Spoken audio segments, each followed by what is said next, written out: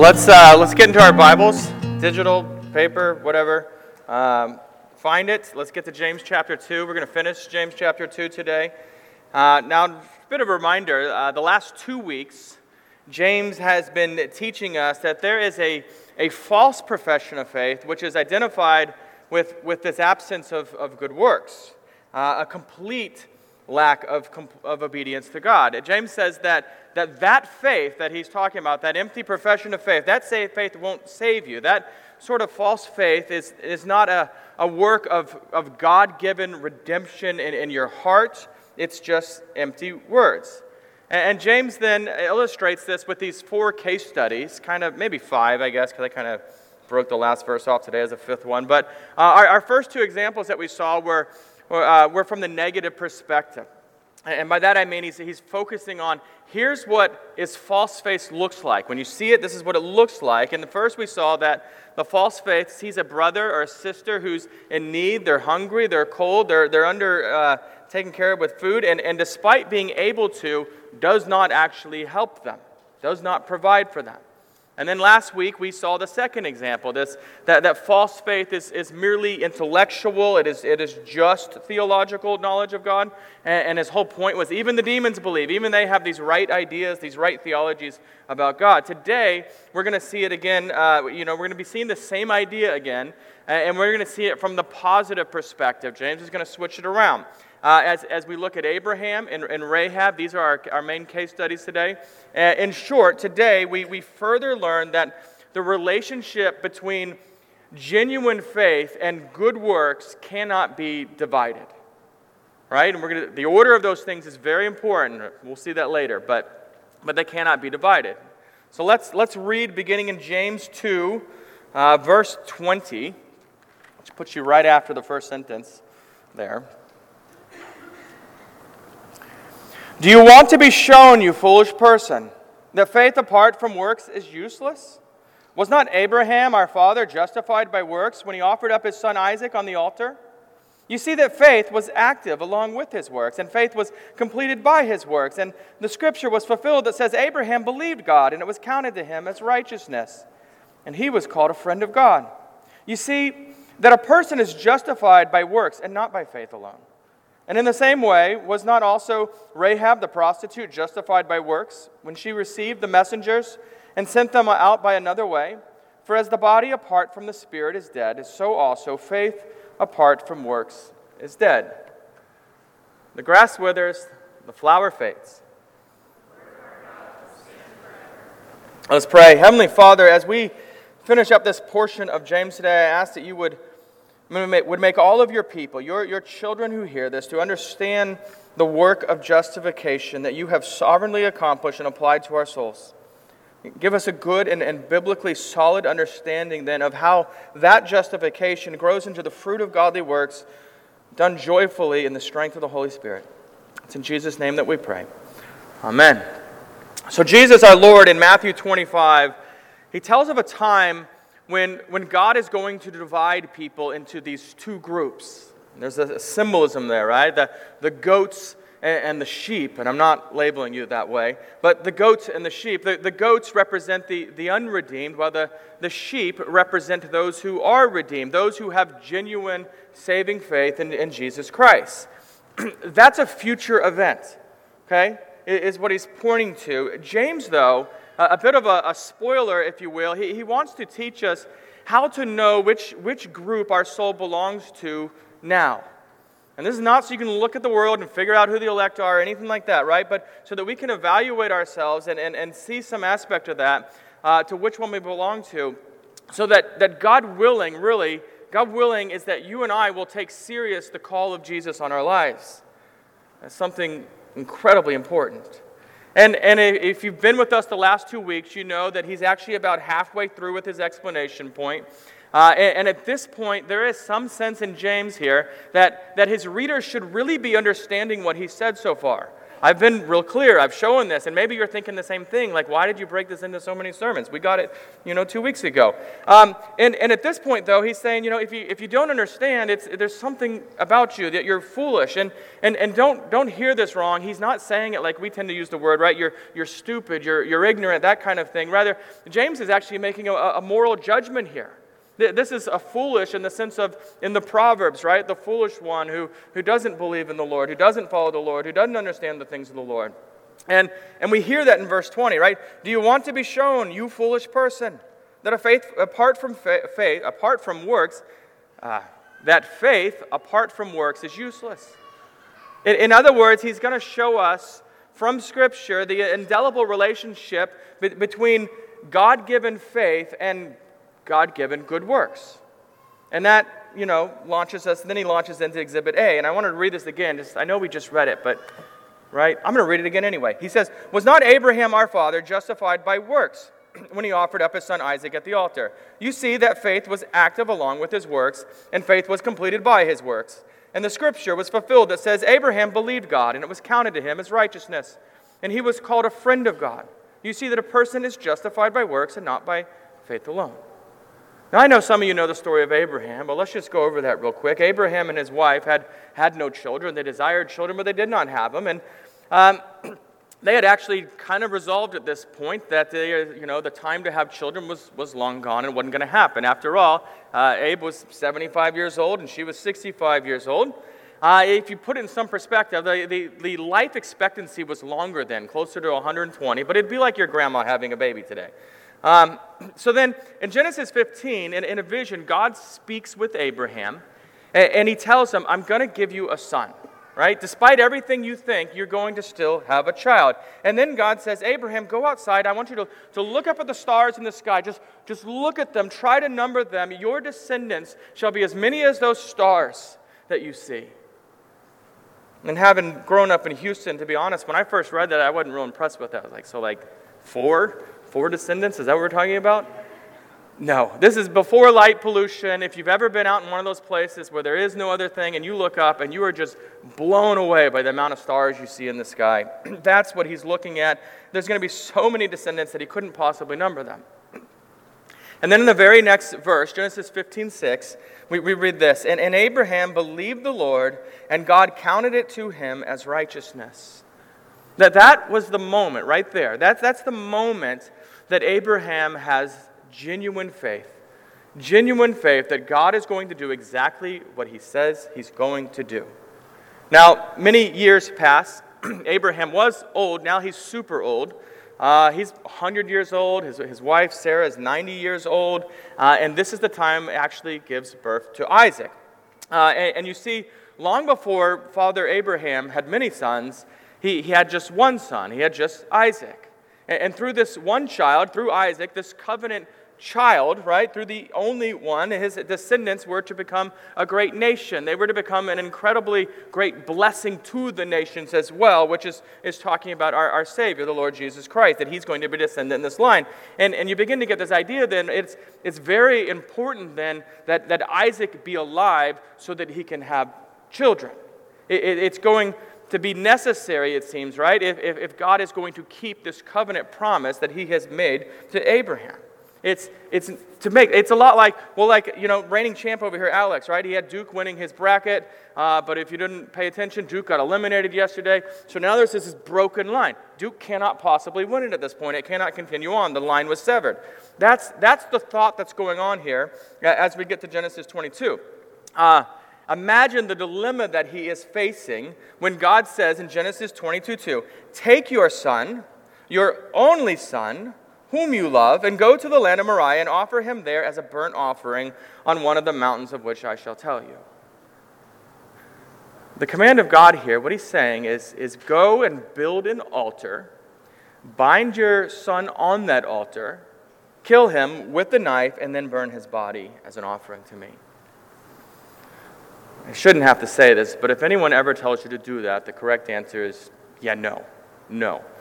But this is the Lord God Almighty talking to him. And so remember, right, we were told that Abraham believed God years before. Back in Genesis 15:6, he believed God. Not just that Isaac would be born, but through him would be the descendants that number like the stars that he looked up on that night. Now, y'all are smart. Y'all know if Abe sacrifices his boy, this can't possibly happen. The promise God made can't be real. And so does Abraham genuinely believe God will make it happen? Does he still believe it even now? Even as God is asking him to do this thing? Even if he obeys God here, does he think it can happen? And you and I don't have to wonder. We know, don't we? He does. Abraham believes God will keep his promise even in the midst of this unfathomable command to sacrifice Isaac. And to James's point, you and I can see that his faith is real simply by the actions that follow. He takes Isaac, his son, his only son, and he builds the altar and he binds him and he grasps the knife and he's ready to make the sacrifice. One of the questions people wonder is how did Abe think that God was going to actually fulfill this? Did he think he was going to resurrect Isaac afterwards? Did he think that, I don't know, the knife was just going to go through him? Did he think that there'd be another child given? What is? I mean, the most biblically accurate answer to that question is, I don't know.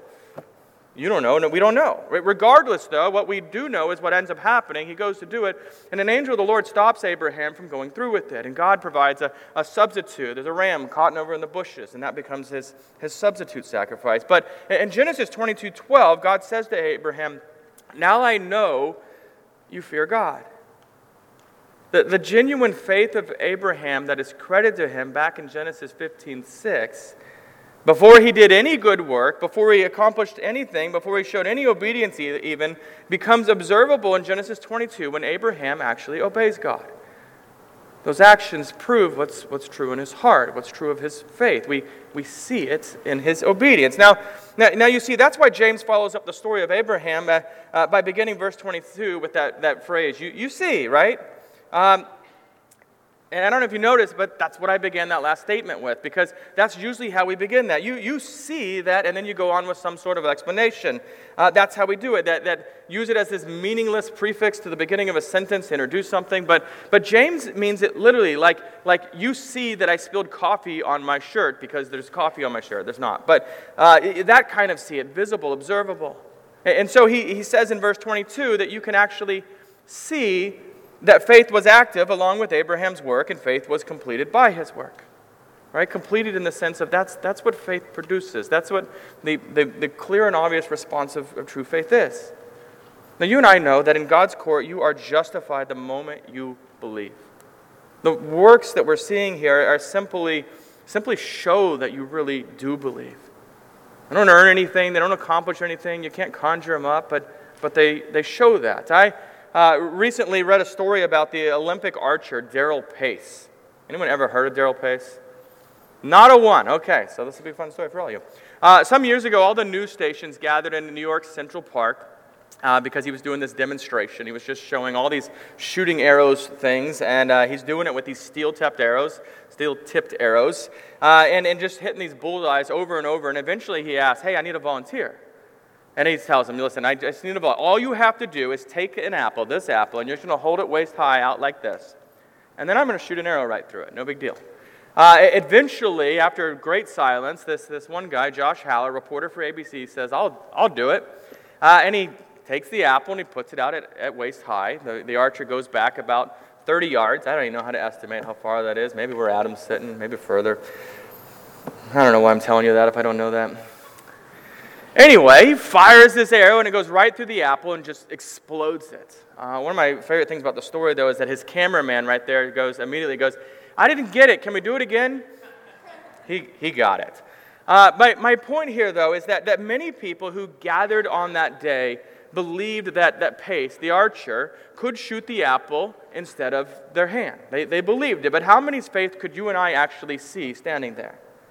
How many of them, was it shown forth in the way they acted? But just the one, just Hal, who actually held the apple. And so then in verse 24, James makes a statement that on first read, as Reformed folks, as evangelicals, as Christians in general, probably make you squirm a little, right? He says, you see that a person is justified by works and not by faith alone. That doesn't sound right, does it? Something seems off there. Now, I won't explain this first part again, but do notice that the phrase at the start, right? You see, you observe there at the start. And then the rest of this is really what makes us squirm, because verse 24 sounds absolutely contradictory to what the Apostle Paul says on a number of occasions, but particularly in Romans 3:28, where he says, "For we hold that one is justified by faith apart from works of the law." And because faith alone is one of the great solas of the Reformation, right? Sola fide, faith alone. But remember, James and Paul are using this term, justification, a little differently. And the reason is that they're addressing two different concerns here. They don't contradict each other. The guys know each other. He's totally aware of that. Paul, though, is addressing the person who believes that he must first keep the law and then become a Christian. That they must be circumcised, or they've got to abstain from eating shellfish or bacon, right? Or shrimp-wrapped bacon especially. To modernize this a little, because we don't think in those terms, that the person who thinks to be accepted by God, maybe they have to go into vocational ministry, or they have to become a missionary, they have to first be baptized, and then you can believe, or first you have to get your life together, right? And then you can believe. Then you can trust in Jesus. James, on the other hand, is addressing the person that says something like, I've prayed the prayer, I've professed faith, but none of that really matters. None of that affects my life in any way, and I don't care. I can go live my life any way I want because I have simply said those words and agreed to those statements. The idea that because I affirm God intellectually, all that matters, that's it. You might you might say James is speaking in some sense to the person who grew up with this biblically sound theology and yet has never really taken possession, claimed the faith in Jesus personally. And James's point here is this, that our glorious doctrine that justification is by faith alone is absolutely true. Praise the Lord. But that true justifying faith gives birth to justifying works of obedience in every heart where it is found. And so, yes, Abraham was justified before he was circumcised. He was justified before his attempted sacrifice of Isaac. And again, the chronology of the order of the events, they matter immensely. He had faith before his works came to light, and his works came to light because he had genuine faith. Now, our doctrinal statement, the Westminster Confession of Faith, it addresses this relationship between faith and works in chapter 11, section 2, which says this. I'm going to read it slowly because it's a little older language. Faith, thus receiving and resting on Christ and his righteousness, is the alone instrument of justification. Yet it is not alone in the person justified, but is ever accompanied with all other saving graces, and is no dead faith, but works by love. And so then James's second case study, you forget there's another one, right? Couldn't be more different than the first case study, because here's Abraham, right? Abraham's a Jewish man. Rahab is a Gentile woman. Abraham was incredibly wealthy. Rahab was poor. Abraham was a well-respected and godly patriarch among the people. Rahab was a foreigner and a dishonorable prostitute. Abraham would have been received so incredibly well, right? Here's my example. Let me show you through Abraham, who you all respect, who you all like, and it goes so well, so why in the world does he come back and use Rahab as an example? Right? Why make that same point? Here's why. Precisely because she is in so many ways unlike Abraham. And yet, spiritually speaking, what God's doing in her heart and her life, right? Rahab is just like Abraham. Look at verse 25. James says, "And in the same way was not also Rahab the prostitute justified by works when she received the messengers and sent them out by another way?" Again, you remember her history. It's from Joshua chapter 2. After God delivered the Israelites from Egypt, he gave them a few gap years to wander around the wilderness. And after 40 years out there, they finally come to the land of Canaan, and with these instructions, you go in and you conquer it. And so Joshua, wants to know what we're up against. He sends in these two spies. Go find out what's happening in there and come back and let us know. And these spies, they go to Jericho, and not the wrestler, but the city. And they go to Jericho, and they enter Rahab's house, and someone must have told the king about this, because he sends a message to Rahab saying, give us the spies, send them out, bring them back. And well, instead of giving up the spies, she hides them on her roof and says to the king's messengers, yeah, there were some guys here. They came in. I didn't know they were spies, and they left already, and I don't know where they went, but it wasn't very long ago. So if you hurry, you can probably catch up to them and catch them, right? Here's Rahab. She's lying. That's what she's doing. And so while they go running off after nothing, Rahab goes to the spies up on the roof, and she says this is in Joshua 2:9. And listen to her motive, her actions. Listen to what's being confessed even in her words. She says, I know that the Lord has given you the land, and that the fear of you has fallen upon us, and all the inhabitants of the land melt away before you. For we have heard how the Lord dried up the water of the Red Sea before you when you came out of Egypt, and what you did to the two kings of the Amorites who were beyond the Jordan, to Sihon and Og, whom you devoted to destruction. And as soon as we heard it, our hearts melted. And there was no spirit left in any man because of you. Now listen to her words here. For the Lord your God, He is God in the heavens above and on the earth beneath.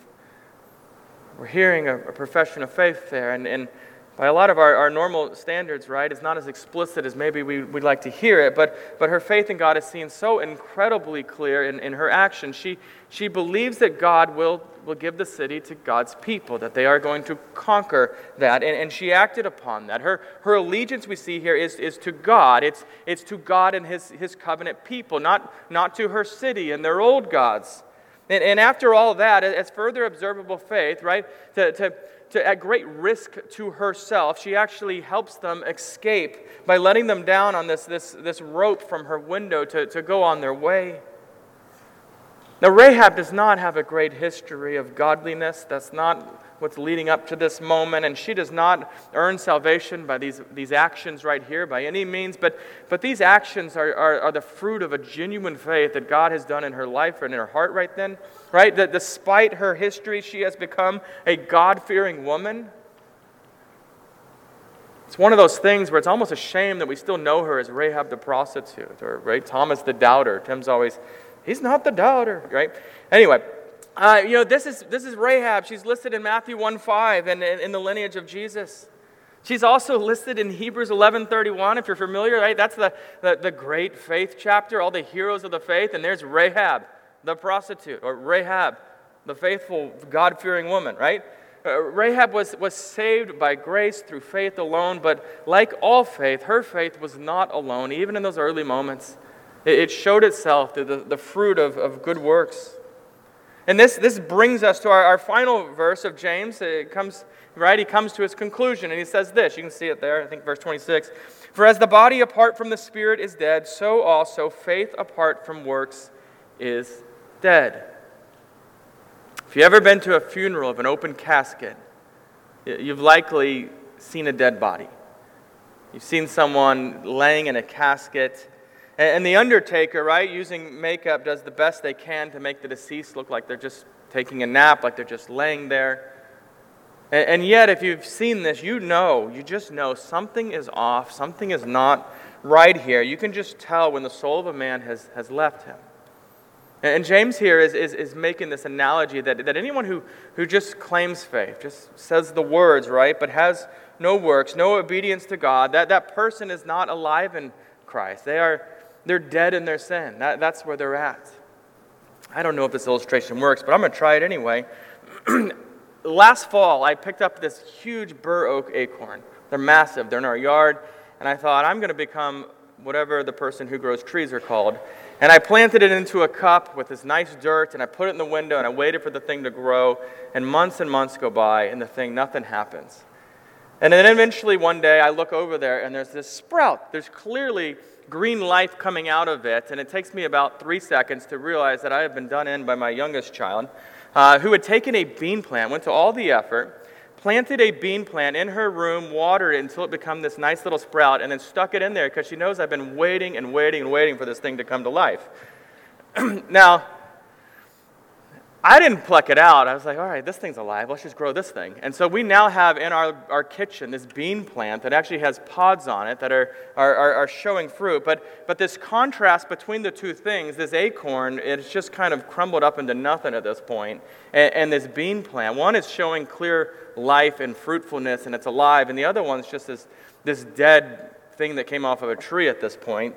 And just seeing those two, it becomes incredibly observable, though, of one of these is alive and the other one is dead. One of these are actually producing fruit, right? There's a few pods. We're going to feast one day. And the other one's not at all. That's what we're kind of seeing here. And James's point then is clear, right? And unless your faith is lived out, is fruitfully observable in obedience, it's not real. It's no more alive than just a dead body. As David Gibson puts it, he says, divorce body and spirit, and you have a corpse on your hand. Divorce faith and works, and you have another corpse on your hands. A dead faith was never alive.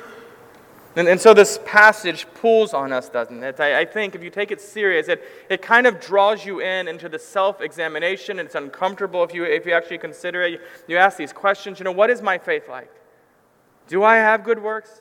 Is my hope, is my trust, is my love for God, are they observable by good works or not? Can I convince the person next to me that I'm a believer? Is my love for my neighbor, is my commitment to Jesus as truly my Lord, is this active in my life? Do I have a living faith? And I know many of you go that way. In this room, I know that we tend to respond to this in two different ways, and some of you have tender consciences. You instantly see your faults and your deficiencies when you hear this.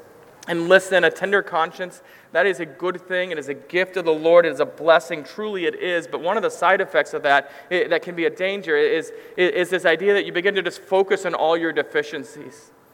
You start thinking, I could be doing more good works. I don't do enough. I totally ignored my neighbor that day, or whatever it might be. And the shame here, not the shame, but the thing I want to warn you about here is that you're probably missing all the ways that your God-given faith, living faith, is actually working in your life, the observable faith that expresses genuine faith. You're just missing it as you focus in on these other things. And in other words, while James's point should be encouraging you in the way that the Holy Spirit is working your life, you might actually be discouraged by this. Don't be. To you with tender consciences, I ask you to self-reflect, but do so generously, do so mercifully, like our Father in heaven would do. Don't rob the glory of God for the work that is happening in your life by focusing on things where it's just not enough. Now, I also know in this room are those that are less tender in conscience. You just... Like those of you who are, in the way that some of you are tender and you might overlook the genuine good works of God in your life, there are also some of you that are so naturally confident and won't even consider these things that you might overlook areas of genuine concern. And if that's you, like the person that James is addressing, right, the person who cares little of sanctification, the person who trusts in their theological rightness alone, right, and in their history of being involved in the church or ministry or something like that, to you, and this is not a condemnation, but to you, I ask that you take serious James's warnings here. Ask the Lord to give life to your faith, to soften your heart, to care for others, right? To obey God, and even in the hard things, even the things you might not understand, even in those sacrifices that you don't want to make. And as a point of vulnerable application here, let me encourage you this. One of the means that we better understand where you are where you are in life in a lot of ways, right, is the way that your fellow believers, those around you, brothers and sisters in Christ, are placed among you, and the way that they can speak into your life. Those who know you well and will be honest with you. And I say this, consider asking someone in that category that you trust to say, hey, in what ways do you see the outworking of genuine faith in my life? And as a side note, don't volunteer this information to anyone you feel like telling this to. All right? That's not what we're talking about. I don't want you doing that. I don't want to hear any of you standing at the door today just, your faith is alive, your sheep, go that way, you're a goat, go that way. None of that, right? This is not it. But someone you trust, and if someone has asked you, right, speak to them and be honest at that point. And if after evaluating your faith on either side, tender or not, if you conclude that your faith is dead, don't be broken by that. That can be a really good thing, or don't be discouraged by that, rather. It can be a real blessing in your life. After all, that's actually James's intention here, right? To expose any false faith so that we don't just sit in it and be comfortable there. If that's you, begin to pray to God about it. Confess that false faith and ask for true faith. For God is merciful and He is generous to all who call out to Him. And be encouraged, because asking for faith is itself an initial sign of God giving true faith. And finally, I want to close with these words from 1 John 2:3. And if I'm honest, it's because I was trying to figure out where they went in the sermon, and I never figured it out, so we're going to end with them. 1 John 2:3 says this: "By this we know that we have come to know God, if we keep His commandments." Let's pray. Lord God Almighty, Father, make our anxious, our striving hearts to rest in the justification that You alone have accomplished and applied to our souls. And set our hearts free to run into the way of life that You have called us to. A life of joyful obedience to Your word, a life of loving You with all of our hearts and loving our neighbors as ourselves by meeting their needs and by telling them of Your greatness that meets their greatest need. Telling them of Your mercy. And Father, it's in Jesus' holy name that we pray this morning. Amen. Well, as we prepare for the Lord's Supper, let's stand, let's sing together, "Behold the Lamb."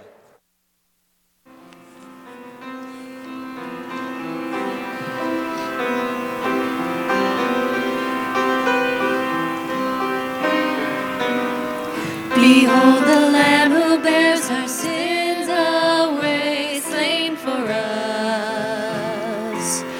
And we remember the promise made that all who come in faith find forgiveness at the cross. So we share in this bread of life, and we drink of His sacrifice as a sign of our bonds of peace around the table of the King.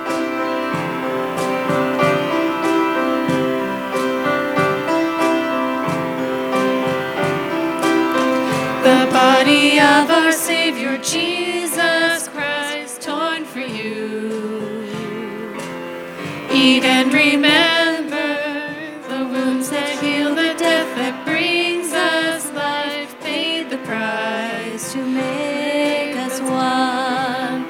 So we share in this bread of life, and we drink of His sacrifice as a sign of our bonds of peace around the table of the King.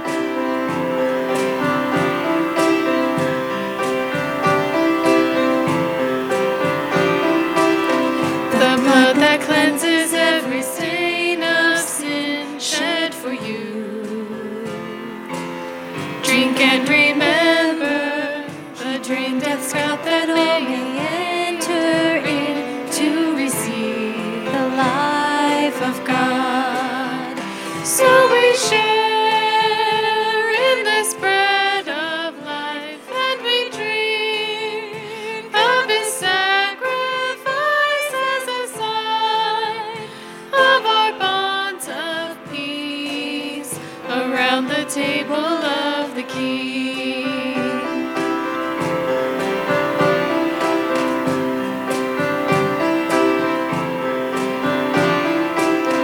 And so with thankfulness and faith we rise to respond and to remember our call to follow in the steps of Christ as His body here on earth. As we share in His suffering, we proclaim Christ will come again, and will join in this feast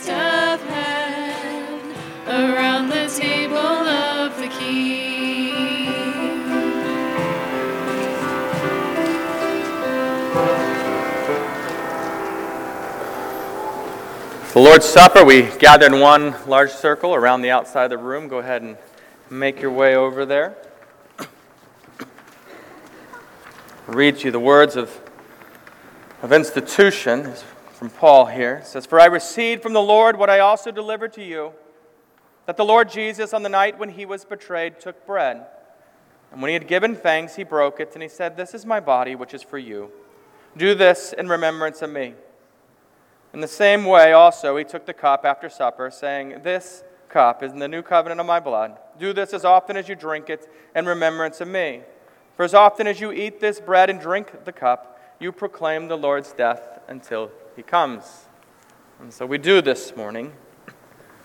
As we come to this table this morning, I kind of want to come back to the bean analogy again.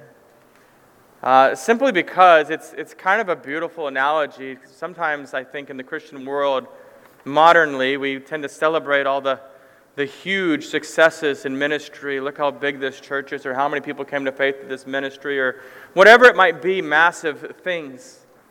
And one of the things we're looking for in our lives, right, is to see God working even in little ways. And I kind of joked about it, but we have 2 little pods on there. I counted them. There's 4 actual beans in one and 3 in the other. There's 7.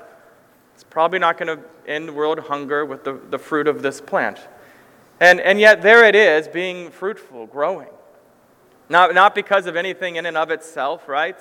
Sure, we tried to nourish it by giving it water, putting it in the window where it can find sunlight, those means of grace, if you will. And yet, God's what's made this grow. God's what's made it fruitful. There's no magic make it happen, which is why the other one I couldn't make grow, despite giving it the same things. I say that so that you this morning come to this table and know that yes, you are a sinner. You cannot make yourself holy. You cannot produce these good works. And you don't have to even see massives of them. You don't need some huge ministry. You don't need to be the greatest person ever lived, but you're looking for the fruit that God is at work in you, that the Holy Spirit dwells in you, that you have been redeemed, that you are no longer enslaved to sin, but you're a servant of the living God. And so as we come to this table, do remember your sins, but remember this. Christ died for you. If your faith is in Christ, he has died for you, not because of anything you've done. He's done it in love. He's done it because you're his. He's done it because you've always been his. He comes and he rescues you. So rest in that. Be encouraged at the work God's doing in you. Nourish that. But rest in the fact that God does it. Christ redeems you in that way. For those of you that are with us today, we want you to know that this is for God's people. This is for those who know themselves to be sinners and trust in the Lord Jesus Christ for the forgiveness of sin. If that's not you, we are so glad you're here. Keep coming, keep asking questions. You know, you can make fun of me even. Just keep coming, keep sitting under the Word, keep participating in the service. We want you here, we really do. But we do ask that you not partake in the sacrament, because the Lord in his Word asks that if it's not your faith, that you not partake in the sacrament. For everyone else, though, you come to this. When it comes around, you take, you partake, you remember the glorious gospel we have believed. You rejoice in the fact that your sins are forgiven. And so we'll do that. Use the words here in our bulletins. Let us proclaim the mystery of faith.